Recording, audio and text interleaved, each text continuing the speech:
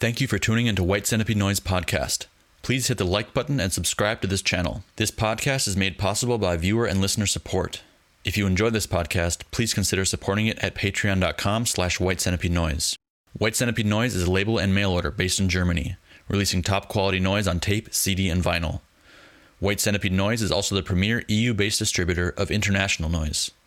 Visit whitecentipedenoise.com to see available label releases and weekly distro updates.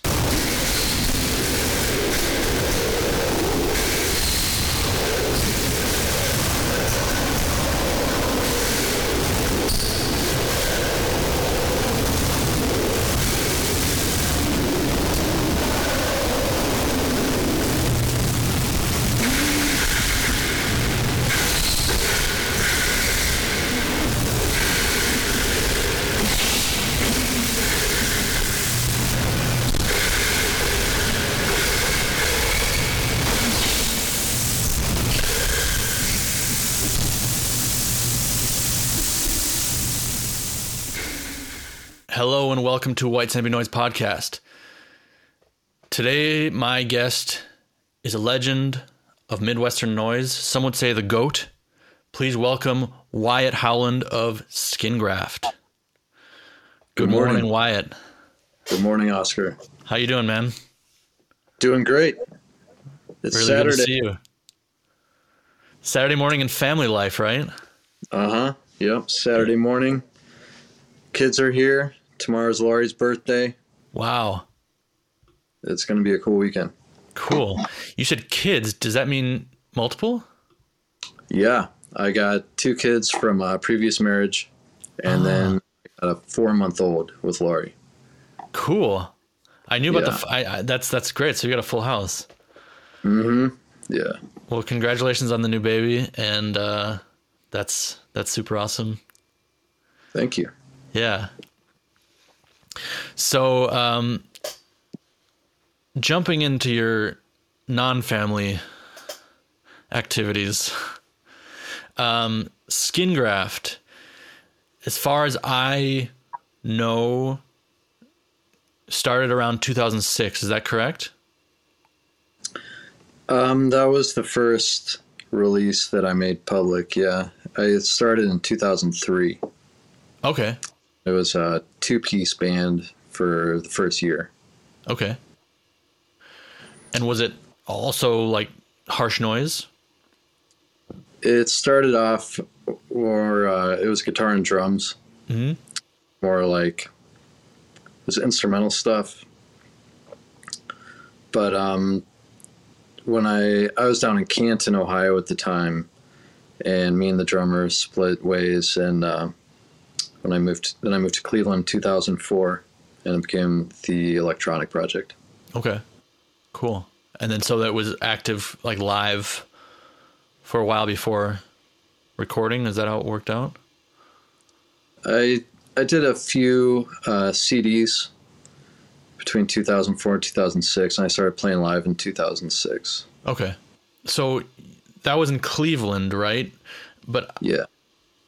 That was also a big time, like the mid-2000s, where there was a lot of activity in Michigan and general Midwestern area. What was the Cleveland, Ohio, Michigan connection at that time? Oh, that was an exciting time for that. 2006 was when Cleveland and Michigan joined forces, you know? Yeah. It was kind of creeping together for a while, but that's when it happened. Yeah.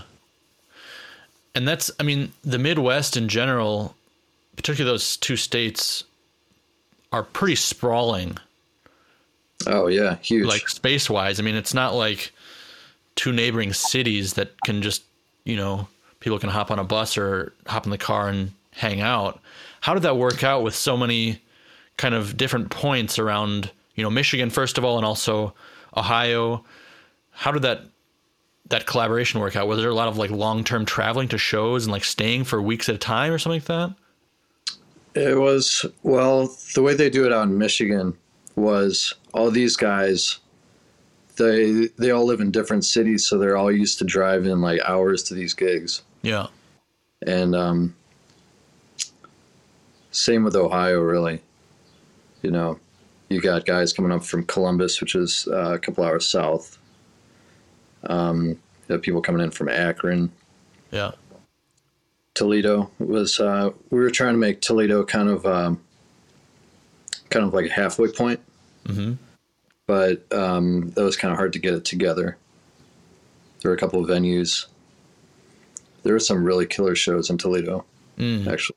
And so there was kind of like an active organization to try to make this work. I mean, how does that work? For example, if you drive 3 hours, 4 hours for a show, the show rages. I assume people are getting, fucked up.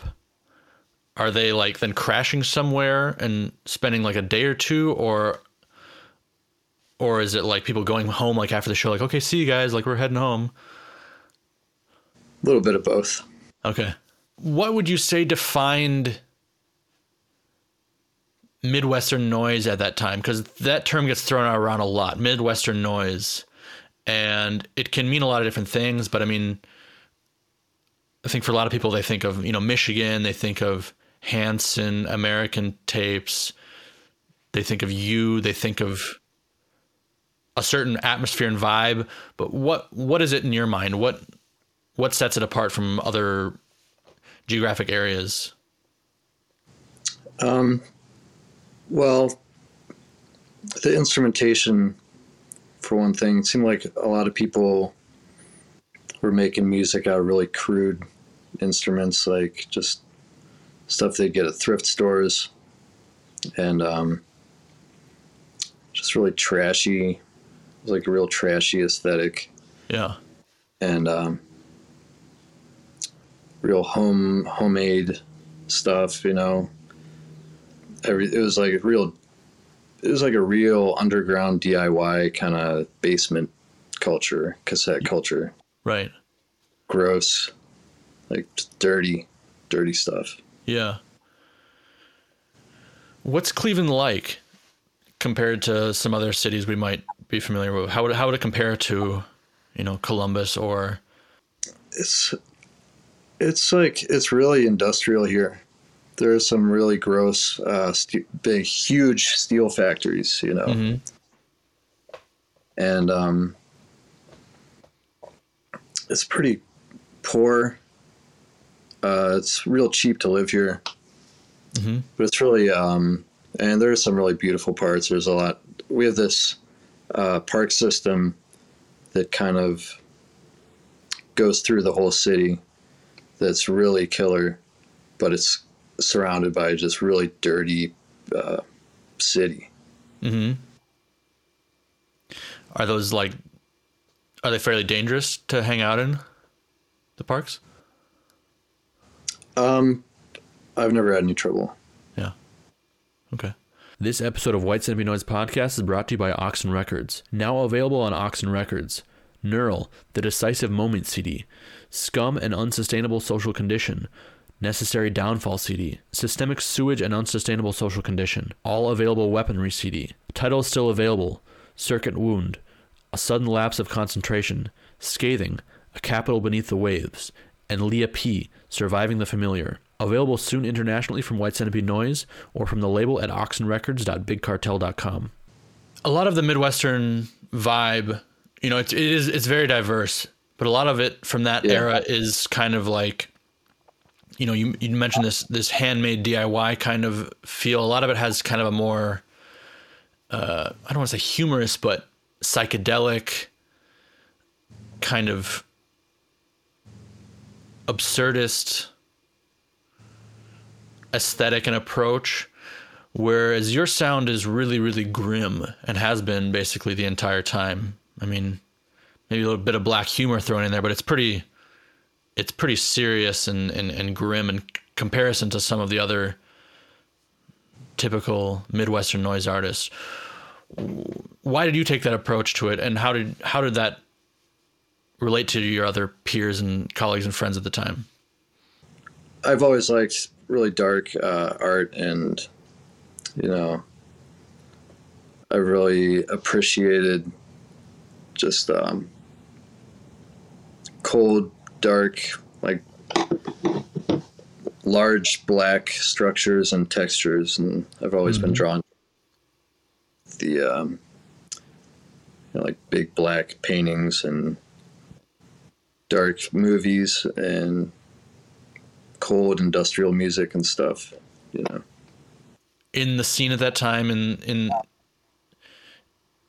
the environment, was there a lot of destructive behavior going on? Was there like dark shit going on within the scene, do you think? Did you feel that way? In the scene, I guess, yeah, there's always been pretty gross destructive behavior and, you know, these underground music scenes. It's pretty gnarly. I'm glad to step away from that. I was really glad the pandemic to hit, you know what I mean? Was it going up until that time that it kind of, the pandemic allowed a kind of a break from it, to distance yourself from it? For me, yeah. Okay. Cool. But you know, you're still rocking hard. Like, you've still been repping Harsh Noise and kind of doing your thing pretty consistently throughout this time. I mean, I think you've probably had waves of more and less activity, but you've been holding it down pretty consistently. Whereas a lot of other artists from kind of those mid 2000 times have disappeared from at least the noise scene. Not to say that they've just dropped off, but they've either been doing other things or people have kind of lost contact with him. Why do you think that is? Why have you had the endurance and the staying power and desire to continue on, whereas other people have seemingly kind of moved on or fallen off? Well, it's everything I've been doing is part of the same project, and I feel like it's not done yet, you know? I've been getting closer, but there's still a lot more work to do. As for other people, you know, they get families and jobs and stuff that, I don't know. It's always kind of a drag when I see people dropping off. Yeah.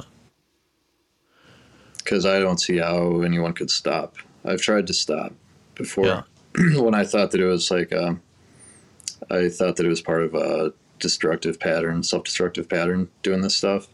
So I tried stopping for a minute, but I can't stop. It's, you know, it's too good. Yeah. I love it.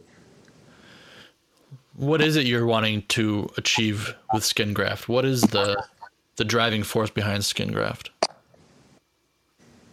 There's an album that I want to make that I haven't made yet.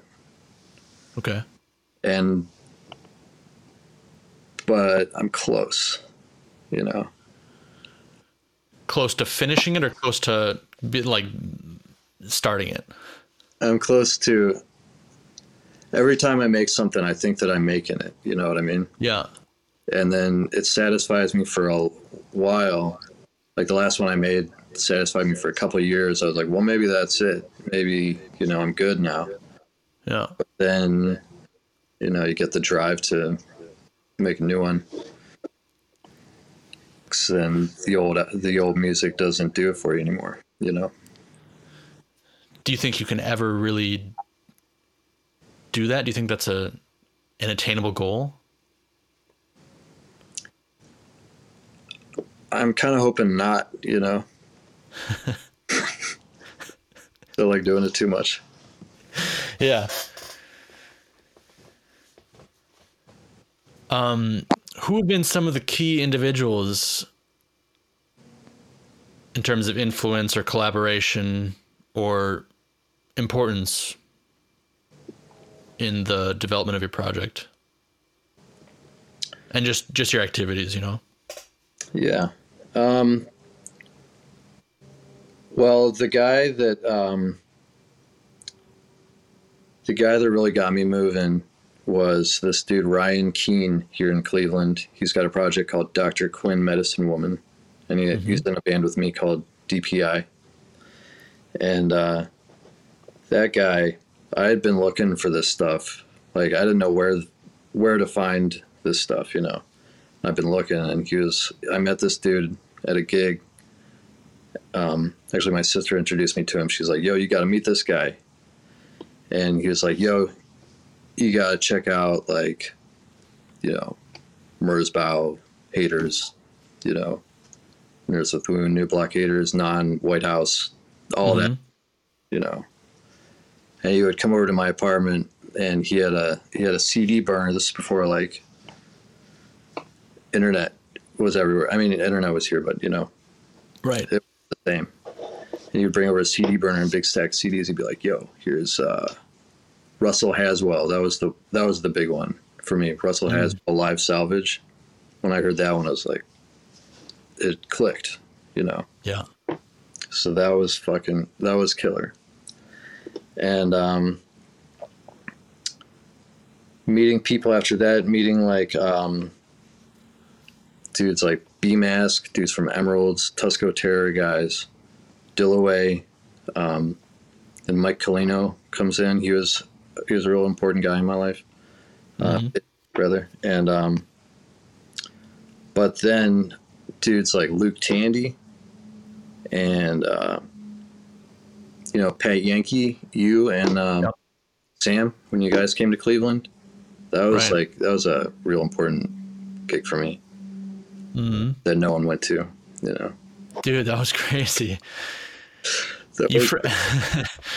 You opened the show, and I had bought a really crappy but pretty loud PA for that tour, and I think I even got the tweet, like when I bought it, it was like, this is a decent PA, but you got to get the tweeters repaired. So I paid some money to get the tweeters repaired. Like, you opened that gig, and I think you played like a 2-minute set, and there was the high end was so intense, and you melted the tweeters. Oh no, really? Yeah, but it was awesome. It was worth it. I was stoked. I was super stoked, and it still worked for the rest of the tour. It didn't really matter at all. Nice. That's cool. But that was a great show. I mean, I remember that night at Also at Your Place. You know, we were just out on the porch, and I think I had just kind of like made contact with you, or just kind of, we weren't really in touch before then, but I think like Luke and Pat were already pretty close with you in terms of like trading and correspondence. And Pat was really, really, really adamant that you like come on the rest of the tour with us. Right. And I remember you were like, dude, I got to work at like every day this week. And he spent like 2 hours like drinking beers on your porch, just being like, dude, come. And you got really pissed, and I think you tackled him like really hard. You fucking knocked him to the ground after a while. Oh, really?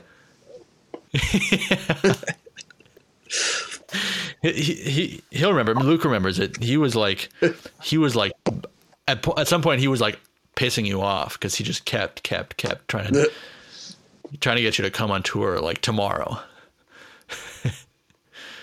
Damn. I wish I would have. Yeah. I was working at Pizza Hut. Yeah, that's right. I mean, come on. Yeah. But got to pay rent. I guess. Yeah.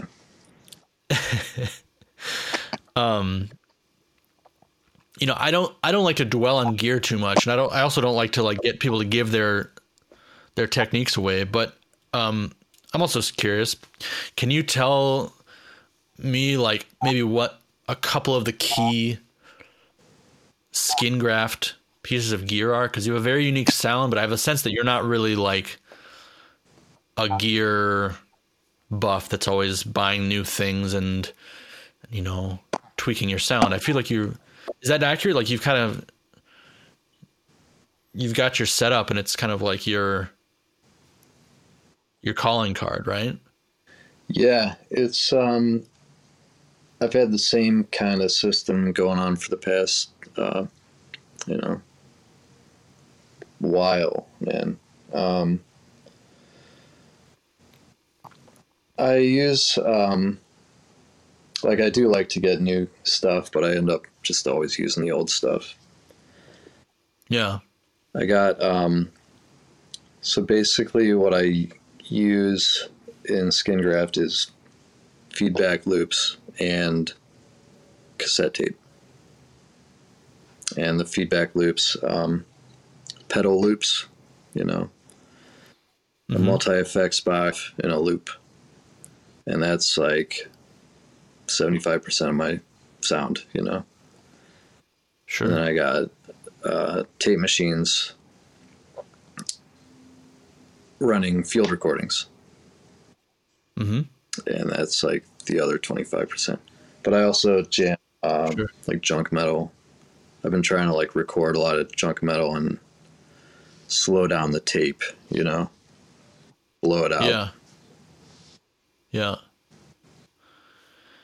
How is that working with feedback loops? Because like that's something that I feel like is a really hard thing to use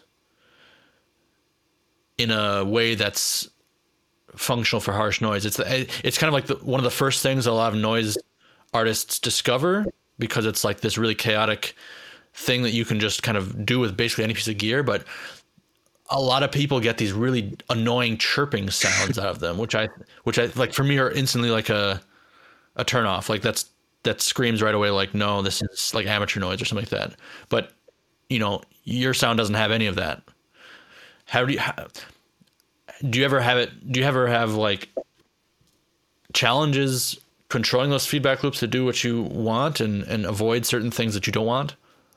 Oh yeah. There's a lot of stuff that gets edited out, you know? Yeah.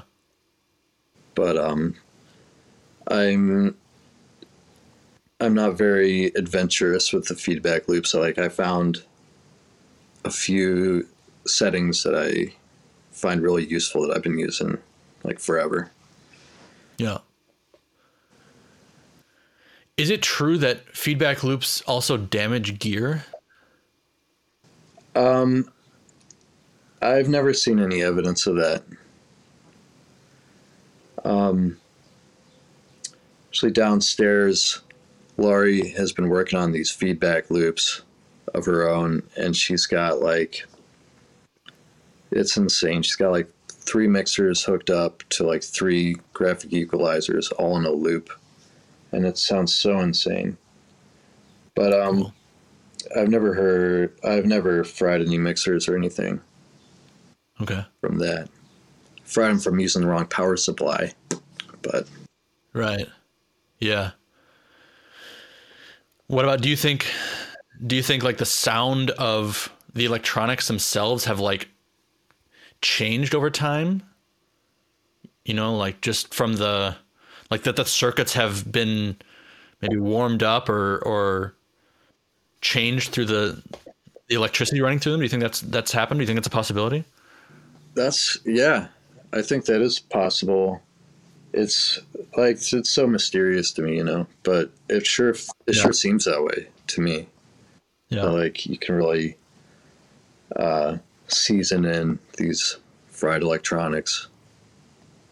Yeah, exactly. I feel like that's what I can imagine, that it's like a seasoned pan or something like Right. like something like a baseball glove you break in, that if you got a new muff or a new 4-track or something like that and tried your setup, I imagine it probably wouldn't react the same.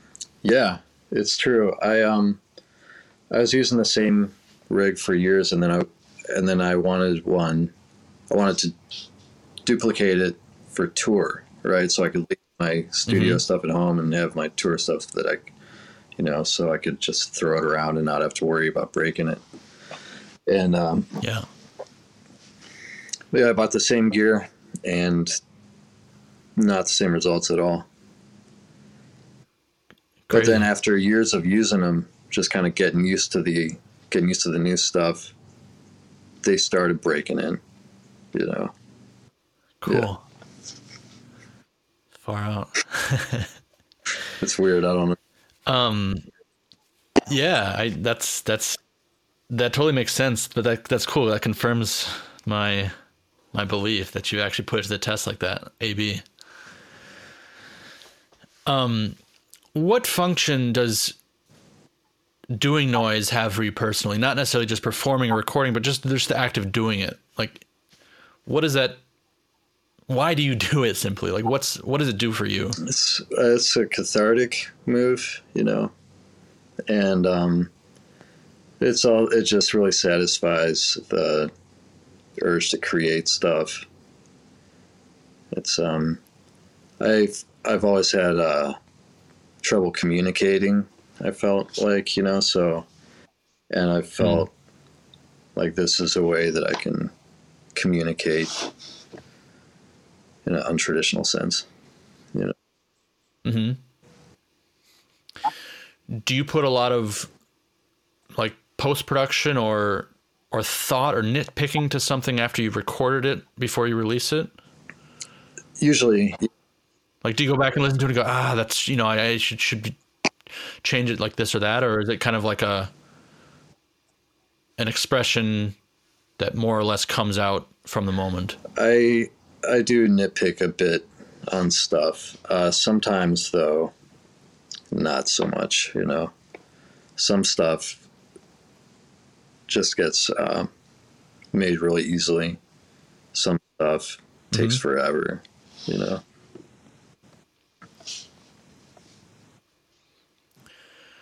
What is more important for you, listening to noise or making it?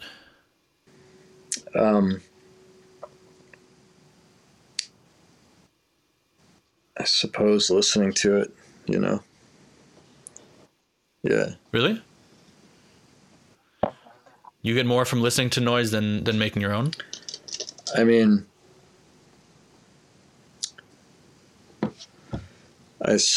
you know, you got to have both, you know.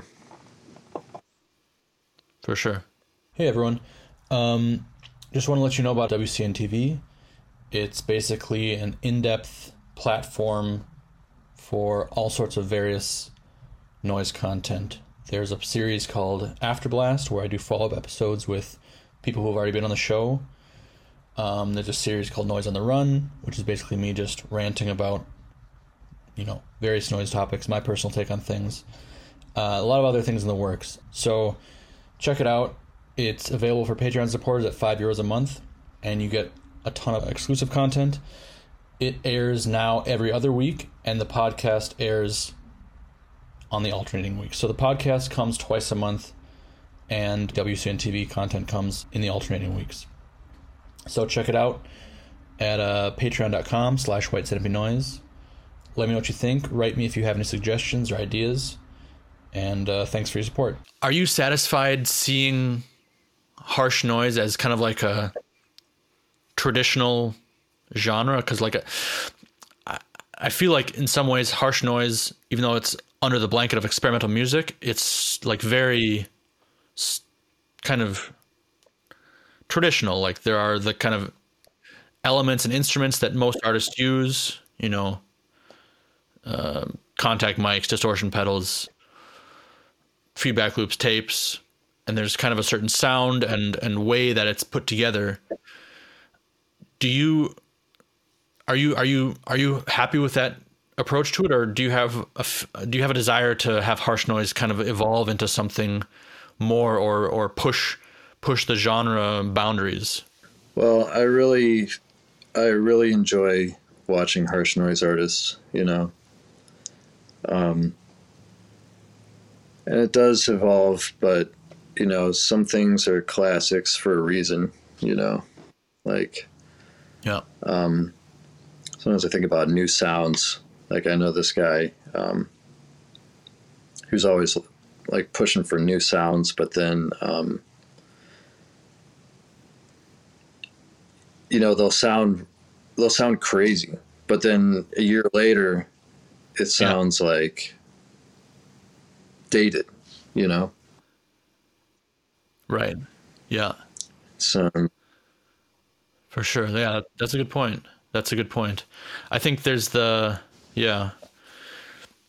I've been kind of here talking about on the podcast now and then, like, oh, I'm curious to see what people can, like, what younger artists can do with new sounds or new approaches to harsh noise, not like doing something different, but like harsh noise, but with new sounds. But I think actually what I want to see more of is not necessarily new, but just that artists are really listening, you know, and like really crafting something that is like very intentional and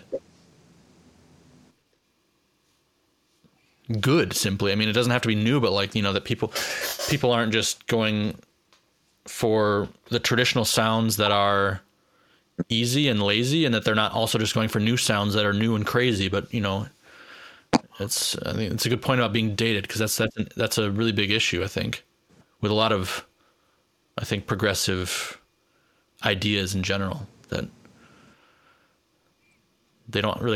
sometimes they don't have merit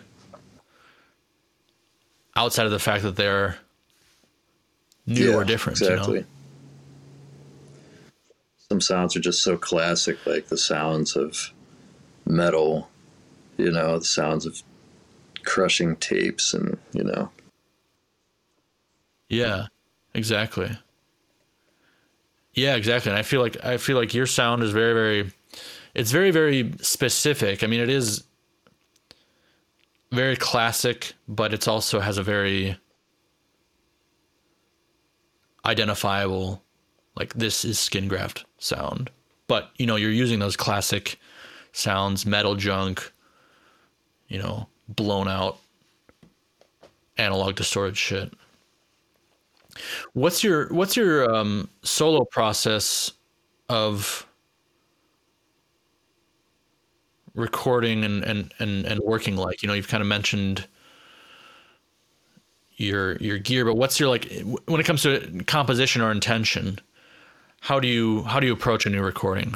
Well, lately I haven't had much time to just hang out in the studio, so I'll get my mind working, you know. I'll think about shit for a while before I come up to the studio and record. Mm-hmm.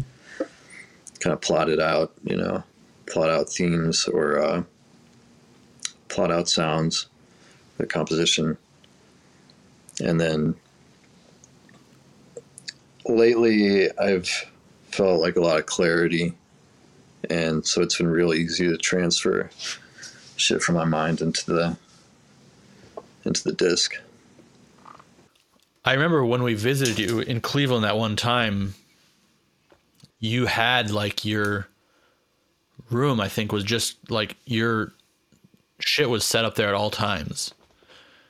And I think you mentioned that you just can plug in and play, like, whenever.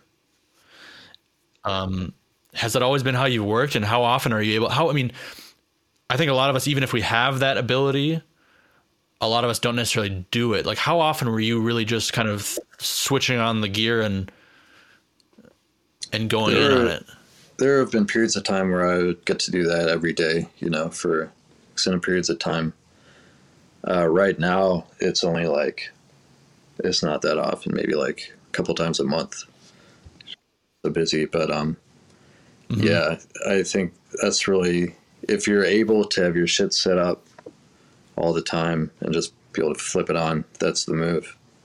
How does your working process when you're doing solo stuff, Skin Graft, compare with collaborations? Because you've been involved in a ton of collaborations. I actually found I'll put it up on the screen when I edit this. I found like a page for you that I think automatically generated like your name and each one of the projects in like a Venn diagram kind of thing, and it had these points connect them all. I probably like automatically generated from Discogs, I would guess.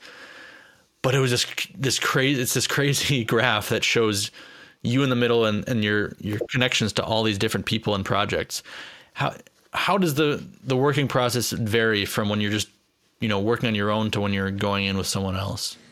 That sounds cool. A lot of times, I mean, some people that I work with it'll just be like buddy projects, you know, like we're hanging out, we're having fun. We like each other's music, Yeah. go in and see what happens. Sometimes there's more of a deliberate plot, you know. Like when I was working with, I work with Stephen Petrus sometimes, and we'll have a plot like, you know, heaviest thing ever, you know, will be the plan, something like that. Or Right. or like when I work with Roman, you know, he'll just be like, fucking kill Jim Harris, you know. Yeah. Yeah. But sometimes it'll just be like, you know, meet up, plug in, see what happens. You know, I was working with David Russell a lot, and we would write songs together. He's a really good songwriter. He would map out the tracks. Mm-hmm. And these days, I mostly just work with Laurie, my wife, and that's amazing working with your partner. Like, I've never had that experience before. It's incredible. Cool. Yeah, that's awesome. Are any of those collaborations like mail collabs or studio collabs, or they're usually in person? Sometimes, yeah. Let me think of which ones. It's been a while since I've done a mail type collab. Generally in person, yeah. Yeah, yeah. Because your noise is definitely, to me, it sounds very much like played noise. I think that's, for me, I guess, thinking of it now, that's kind of one of the characteristics I associate also with a lot of Midwestern noise, that it's like played live. Not that there isn't some post-production or multi-tracking, but still that feel of like live electronics, Yeah. you know? And that era also, that mid 2000s era spawned so many collaborations, I suppose, which really feel like, you know, people just kind of like getting together in the basement somewhere and plugging in and jamming. I think, you know, people call all of that stuff jamming, but I mean, I think that sometimes has a negative connotation, but just this, you know, live playing with each other. Oh, yeah. Basement. Yeah. So you mentioned, you know, you have a baby now and you're looking really healthy. And you mentioned the pandemic kind of being something that changed some things for you. What are you up to these days, and what's changed in your life, and what brought about those changes? All right, so okay, I was an alcoholic for decades. Bad. Okay. And Okay. I was trying to quit for years, and it was driving me crazy. I was like, I can't fucking quit. Why? And Yeah. I was going to therapy. I was trying like medicines and stuff. And then I mentioned I was married before. My marriage fell apart. And then, you know, so I'm on my own. I meet Laurie at a gig in Cleveland, and we start hanging out. She's like, yo, I'm you from the future. You know, I was you just a few months ago, and I had a stroke, and now I'm clean, and I'm going to the gym all the time. I don't drink, I don't smoke, none of that shit, and it's good. And I'm like, all right, like, let's team up. Then, Wow. Pandemic hit, music scene is over. So, like, because it was the gigs that was dragging me down all the time, you know what I mean? And hanging out in basements with my friends. Sure. Hanging out in with basements with like a 30-pack every night. So, Right. that was incredible. Being able to dry up, you know, get in shape, get a Yeah. clean mind. And now I work at a record factory, right? this place I wanted to work at for years, but I was like, I can't work here because I would never be able to get to work on time. So now I got the job I want. I got it going on. Clean, Cool. feeling good, and my noise is better than it was back then because I got clarity. That's cool. Wow. And thanks pandemic yeah, for man. shutting down the fucking bars, and and keep away from my friends who are Yeah. like, I love them, they're great guys, but I mean, I was the one dragging me down, but hanging out with them wasn't helping. Right. Yeah. That's amazing. Do you feel like now that things are opening back up again, you're ready to kind of reapproach the scene on new terms? Yeah, absolutely. Now that I'm feeling better, I mean, like we played a few gigs last year, and coming back clean was like super cool. Yeah. Right? Can't really do much because we got baby, but Yeah. we are playing a gig in Richmond in 2 weeks. That would be cool. This place called Crystal Palace. It's their like going away show. They're moving out, so Okay. that would be cool playing a gig. Cool. Well, congratulations, man. You look really healthy and really good. I wasn't sure what was the case, but I mean, I saw pictures of you like recently, I guess on Instagram or something like that. After not seeing you for a while, I mean, we met each other in person many years ago, but like haven't really seen each other face to face in a long time. And I was like, damn, dude's like looking really sharp. Like, thank you. So congratulations. I mean, that's a good thing all around. And the family, the baby, the love, the whole thing. Sounds like a good package. And I do, yeah. And I'm really happy to hear that you're still rocking with Skin Graft, because I think that's a misconception that some people have that, music or art is somehow, improved by addiction or negative headspace or, negative events in life. I think it's definitely not true. Yeah. I think that was definitely a misconception of mine for years. I was like, I can't jam without this shit, but right. Yeah. Cool. Kick ass. So I actually wanted to do a series, and maybe I'll do it in the future, of like talking to noise guys who have kids, because I think this is a really interesting phenomenon combination. And a lot of my earlier guests in the podcasts were all dads, and I didn't really bring it up, like Ilka from Hare, Tommy, Eric Neustrand from VMS Elite is now a dad, and so forth and so on. But so I'm curious about how, like, I suppose do you jam noise and play noise around your child? yeah. Oh yeah. Well, I mean, you're multiple children. You've.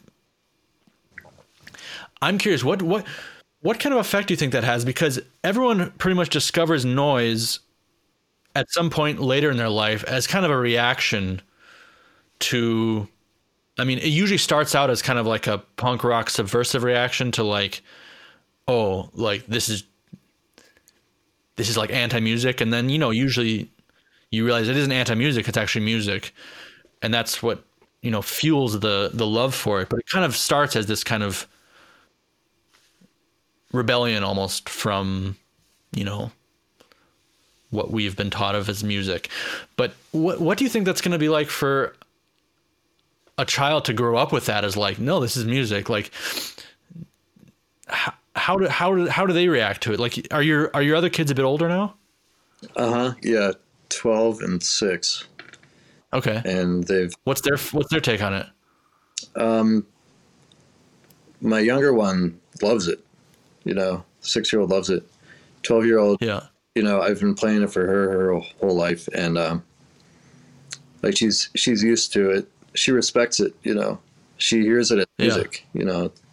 It's like not what she likes to jam herself. But but like when she hears it, she recognizes it as music, and it's cool. That's very cool. Yeah. But I suppose that's like going to be like the first generation of people that are going to eventually grow up and, be adults and be like, oh, my dad was a noise artist. My mom was a noise artist. I grew up listening to noise. Right. We're approaching that time where, a lot of the OGs, so to speak, that are maybe in their 50s or whatever now already have children that are approaching that age. But I think in the coming years beyond this, I think there'll be even more people that grew up with this context. I'm curious to see if those kids will grow into noise artists, or if they'll just reject it and be like, this is stupid. This is what my parents liked, Right. Oh yeah. Like, oh, I hate my parents. I'm going to jam some, right. But man, we got, it goes both ways. A lot of people don't hate their parents, and a lot of people do end up digging what their parents put them onto, big time. That's not unusual that, you have parents with cool musical taste, and then you grow up with good musical taste. But at some point you deviate from it. Well, there's Total Mom. That's a child of noise. I don't know. It seems like everyone I ask who has older children, like once they reach the teenage age, I'm like, what do your kids think about noise? And they're like, they hate it. They think it's stupid. Like, right. Oh, Dillaway's son. Justin Bieber. What's that? Dillaway's son dropped some noise shit. Oh, cool. Yeah, I think it's also very logical and very possible. For sure, Dillaway's son. He'll do, even if he doesn't do noise like his dad, he'll do something cool, I'm sure, as he gets older. It's out. Do you know what it's called? Shit. I want to say it's called, I don't remember. I'll check it out. I'll find it.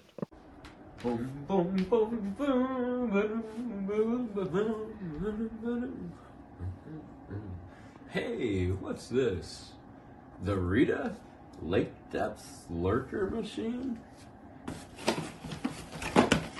Why, oh my goodness, a cassette off of the Kroll Symphonies label? Wow, this is a really good reissue. I better buy one.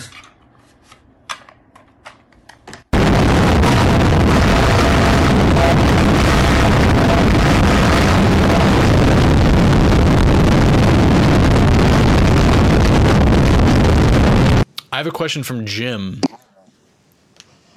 Harris. Oh shit, Jim. What's up? He wanted me to ask you murder. Nice. That's what I'm saying, brother.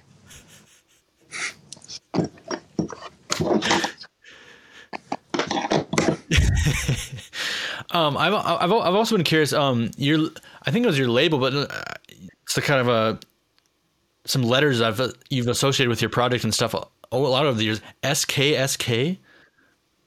How do you pronounce that? What is that exactly? Like, what is that? Is that just an abbreviation for skin graft? It was short for skin graft. It was, I was in this band with my sister called SKSK or SKK for like a very short amount of time. Okay. And, there was like another, I wanted something that kind of sounded like Dostoevsky, right? Uh-huh. I just read this Dostoevsky book. I wanted some kind of sounded like that. Just the word, the pronunciation. Yeah. Cool. And how did you pronounce it? SKSK? Yeah. Okay. You've been, very busy lately, and presumably less. Did you say you got a job at a record factory, like a vinyl pressing factory in Cleveland? Mm-hmm. What do you do there? I mold the plastic. I press the records. It's cool. It's fun. I've been training there. Like, I was working in shipping with my brother-in-law, Mitch. Cool. For about a year. And that was cool being the last guy with the records, shipping them out. Yeah. And then 4 months ago, I switched to the presses. Cool. And that's been these machines. They're made in the 50s. Yeah. And they've been squishing records 24 hours a day since the 50s. Dude. Wow. So they're like ancient and they're like rickety. I bet. They're rickety. They're spitting oil everywhere. It's wild. It's super cool. And there's this division called Wax Mage there at the factory, and they make these just crazy looking records. It's cool. I really enjoy it. Is that a plant that does like smaller DIY pressings, or is it more for like larger? We do both. Mostly we do small stuff. Yeah. Mm-hmm. It's cool. We did last year we did Cock ESP. We did Death Rose. We did Bukowski. We did Hive Mind, Cool. There's cool stuff. Are you guys having a big crisis or delay with like vinyl production right now, or with the materials? I know things are getting hairy everywhere. And I keep seeing, there keep being kind of warnings that, like this material is no longer available and prices are going to skyrocket. And there have been like some really big delays, like for example, with vinyl. But on the other hand, I feel like things have actually been pretty normal. And I don't know, like Taylor Geddes from Absurd Exposition got hit. He did like this Merzbow record recently, and it like was super fast, whereas everyone else is waiting like 12 months. Like what's going on there from your insider's perspective, if you have any?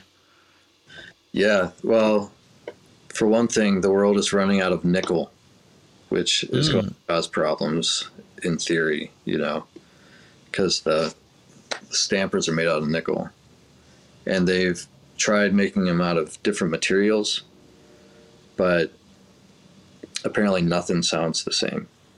Okay. So that's a potential problem, but a lot of the delays that plants have is because of record store day. Right. Record store day is like gumming up the works, so they say. Yeah.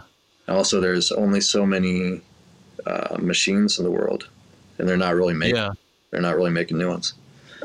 So at where I work, it's about a 12-month wait for now. However, that's going to change soon because we're getting more people in, and our team's growing, so things will be moving at a faster rate. Yeah. Do you think there ever is talk of starting to build new machines and modernize them, or is it just kind of like indefinitely work with the old shit and keep it up to speed? I have heard talk of new machines. There's actually a plant, you might have heard of this, Kunaki, right? This place, you can order a record at a time and they'll ship them within 24 hours. But it's like $30. Yeah. It's this machine out in California. You can order. I've never heard of it. Is it a lathe cutting machine? I don't know what it is. I don't know what's. It must be a lathe. It must be. Yeah, it must be cutting it in real time like a lathe. It's got to. Probably not the same process. On the website, it's like, this is a professional quality record, like in shrink wrap and like the jacket art and shit, like ships within 24 hours. Yeah. I don't know what's up with it. Okay. Crazy. That's interesting to look into. But yeah, I mean, I know there are some good ones. I mean, there's like a good one in Berlin that I've, but it's a different process. They don't press it like with a stamper to vinyl. They're literally using a machine that cuts it onto the disc, and then that's what goes out. So it's like what Grant Richardson does with his, he has a lathe machine too. He has like a little label doing lathes, but it's just insanely time consuming because you can't mass produce them. You have to it's like dubbing tapes, but with a record, right? And a ton more factors to, dial in to make it sound right. So Grant's still doing that. That's cool. I guess he is. I mean, yeah, he got that machine, and like I said, like he told me when he got it, like the guy who gave it to him was like, don't let anyone know you have this, because everyone is going to want you to make lathes, and it's like super, super time consuming and never worth it. Right. So he did his label for a little while, and I think he's kind of back. Last time I talked to him, we talked on the podcast, he said he's kind of trying to get it up and running again, take a more focused approach to doing it. But yeah, he does. He has it for sure. It's sick. That's killer. But yeah, that's awesome. That's a privileged position to be in, like working in a vinyl factory, like as a dude in like underground DIY music, to actually be able to, even if it doesn't have any like direct use for you, just that knowledge and that contact with that whole process and industry is great. I mean, that's super valuable. Just, you can just spread your information within like the small noise underground. Those few details you've given, like a man inside on the other side of the walls. Right. That's huge, because it's such an opaque process for a lot of people. I mean, I think a lot of the audio reproduction stuff that goes on, I mean, like even with cassettes, there's rumors, like there's no chrome tape anymore, or, like blah, blah, blah. No one really knows what's going on. And these factories kind of don't really give clear information about it. So, I mean, just the fact that you're in on the inside and have direct information it's valuable for sure. What would you say are your top 5 noise records of all time? Oh shit. Top 5 noise. Okay. Damn. All right. Well, we got a newcomer, right? The most recent thing I purchased was the reissue of Texas Chainsaw Dope Fiend, right? Yeah. Man, I never heard it before, and like I was jamming it in the car, and it's so intense, man. It just keeps ramping up. Yeah. And like, yeah, like the composition's so good. It just goes from like, it just gets harder and harder and harder. Yeah. I was jamming it in the car, and I got a truck, and I was on the highway, and it was like side B, right? And it's starting to fucking like hammering, and my tire blew out, and my brakes went out, dude. And I'm going like 75 miles an hour down the highway, no brakes. Texas Chainsaw Dope, it's so intense. Great, it saved your life probably. Yeah, exactly. But let's see what else.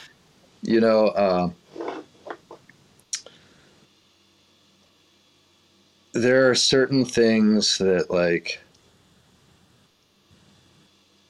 there are certain tapes that just really like stuck with me. Like this is Being tape, Battery Cage 2.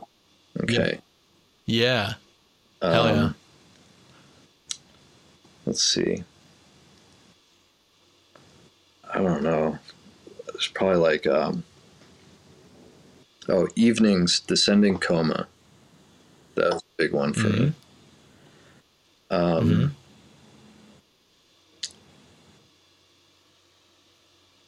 Knives 7-inch.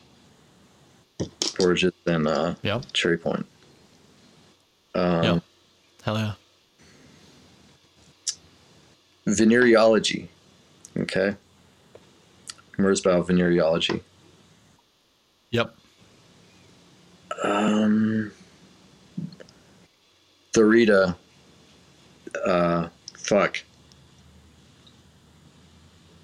Bodies bear traces of carnal violence. Yeah. Mania. Ultra negative. Right? Yep. I know that's more than 5, but I think it's 6 now, but that's all right. something like that. I'm not gonna stop. I'm not gonna slow you down. Dude, probably. Oh. Fuck, what's it called? Dog Lady. Folk of the Old Flood and Loud Doom. That album. Cool. Probably something by Plague Mother, you know? Paranoid Time, Pinched Sack. Yeah. Stuff like that. Dude, like anything on Tronics, you know? Anything on Tronics, back rack. Yeah, that is essential stuff, truly. Okay, so that's 10. So that's 10. So we'll cut it off there. Can you tell me 5 things of the past? I mean, I don't know how much new noise you're buying and listening to, but can you tell me 5 things of the past year or 2 kind of that you're really, really into that aren't reissues? Dude, to be quite honest with you, like I wish that I knew what the fuck was going on in the world. Yeah. I have my head up my... I live under a rock, you could say, right? Sure. But, like... So in my house, we each have recording studios. Yeah. And I'll hang out while Laurie's recording her shit. And, like, I listen to her noise live through the speakers. And it's just... That shit is so good. Cool. So, like, her shit... Yohimbe, right? You pronounce it's Yohimbe. You pronounce Yohimbe? Uh-huh. Okay, cool. So Yohimbe is number 1. She's number 1. Yeah. And me. Yeah. So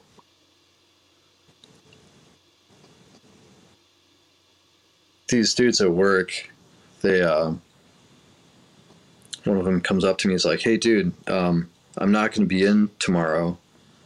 I'm going to a noise gig." And I'm like, "Oh no shit. Like, what are you gonna go see?" And he tells me some band I'd never heard of. And I'm like, right on. Next day I see him, I'm like, or next time I see him, I'm like, "Yo, how was that gig?" He goes, "Oh, dude, it was amazing. It was sold out, long sold out. People were trying to get in."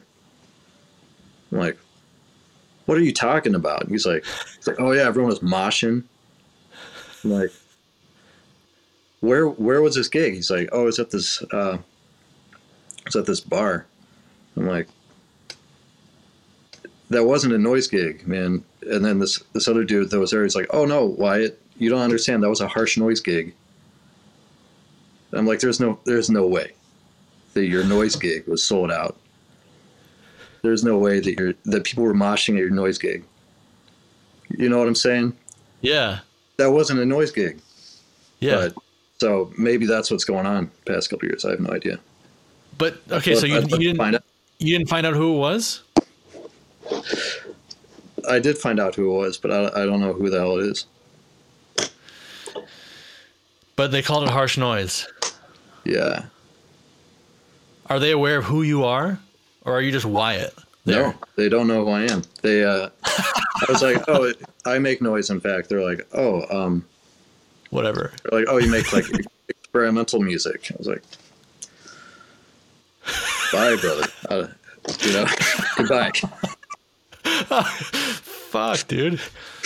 They're disrespecting their OGs. They're like, and you're trying to get the drop on like where the noise gigs are from the young kids. They're like, oh, shit. Well, that's what I want to know about. I mean, That's what I want to know about for real. Like, I really am curious about what that is. I bet it's like death grips or something like that. And you got to let them know. You got to, I mean, well, I don't know. I guess that's kind of, kids are dicks. I mean, if like you try to be like, hey, what's up, young bulls? Some call me the goat of harsh noise. Like, I've been doing this since 2006. They might be like, yeah, right, whatever. That's fucking lame, dude. You're like, grandpa. Jesus. That's crazy though. But I mean, like I said, I mean, that must be like, maybe it's like Ghosty Mane or whatever, like some distorted rap or something like that. You know, I don't know. Right. I want to know. Yeah, you find out, seriously. Find out. That would be great to know there's some sold out noise shows that we don't know anything about. That's so weird. So mysterious. I'll figure it out. I'll let you know. I'll keep you updated. Yeah, cool. Cool, man. Well, what do you have going on, like, new or coming up? I know you're very, very busy. You know, you got family stuff to focus on, and you mentioned, you know, you have an album coming out very soon on White Centipede Noise, which I'm very grateful that we worked together on that. But what's going on beyond that? What do you have planned, and what's the plan for making the Unattainable Skin Graft album? It's happening. The next one's happening. I got after I finished yours, like whenever I finish something, it's always such a relief, you know. Yeah. Like, oh, now I can make something. Now I can make a new album, you know. Yeah. This music's done. Yeah. So I've got a few tracks recorded now that sound really good to my ears. And I'm going to see what happens with that. Cool. Nice. But I'm stoked to get that White Centipede CD out. Yeah, hopefully maybe by the time this airs, it'll be at least on the way. So That's killer. check that out. Badass Final Judgment. Badass what? Oh yeah, Patch? Badass batch of CDs. Batch, yeah. That'll be a good batch for sure. I'm excited about that for sure. That's coming together really nice. Heavy. Okay, cool. Yeah. All right, man. Well, give my best to your family. Enjoy your weekend. Thank you. You too. Thanks a ton for taking the time to talk with me. It was good to see you and good to hear you're doing really well. Take care. See ya. Thanks again for tuning into White Centipede Noise Podcast. Head over to the Patreon for more, including private episodes of Noise on the Run, exclusive photos, video, and audio related to the show, and discounts at the White Centipede Noise mail order. Your support is extremely appreciated and vital to keep the show going.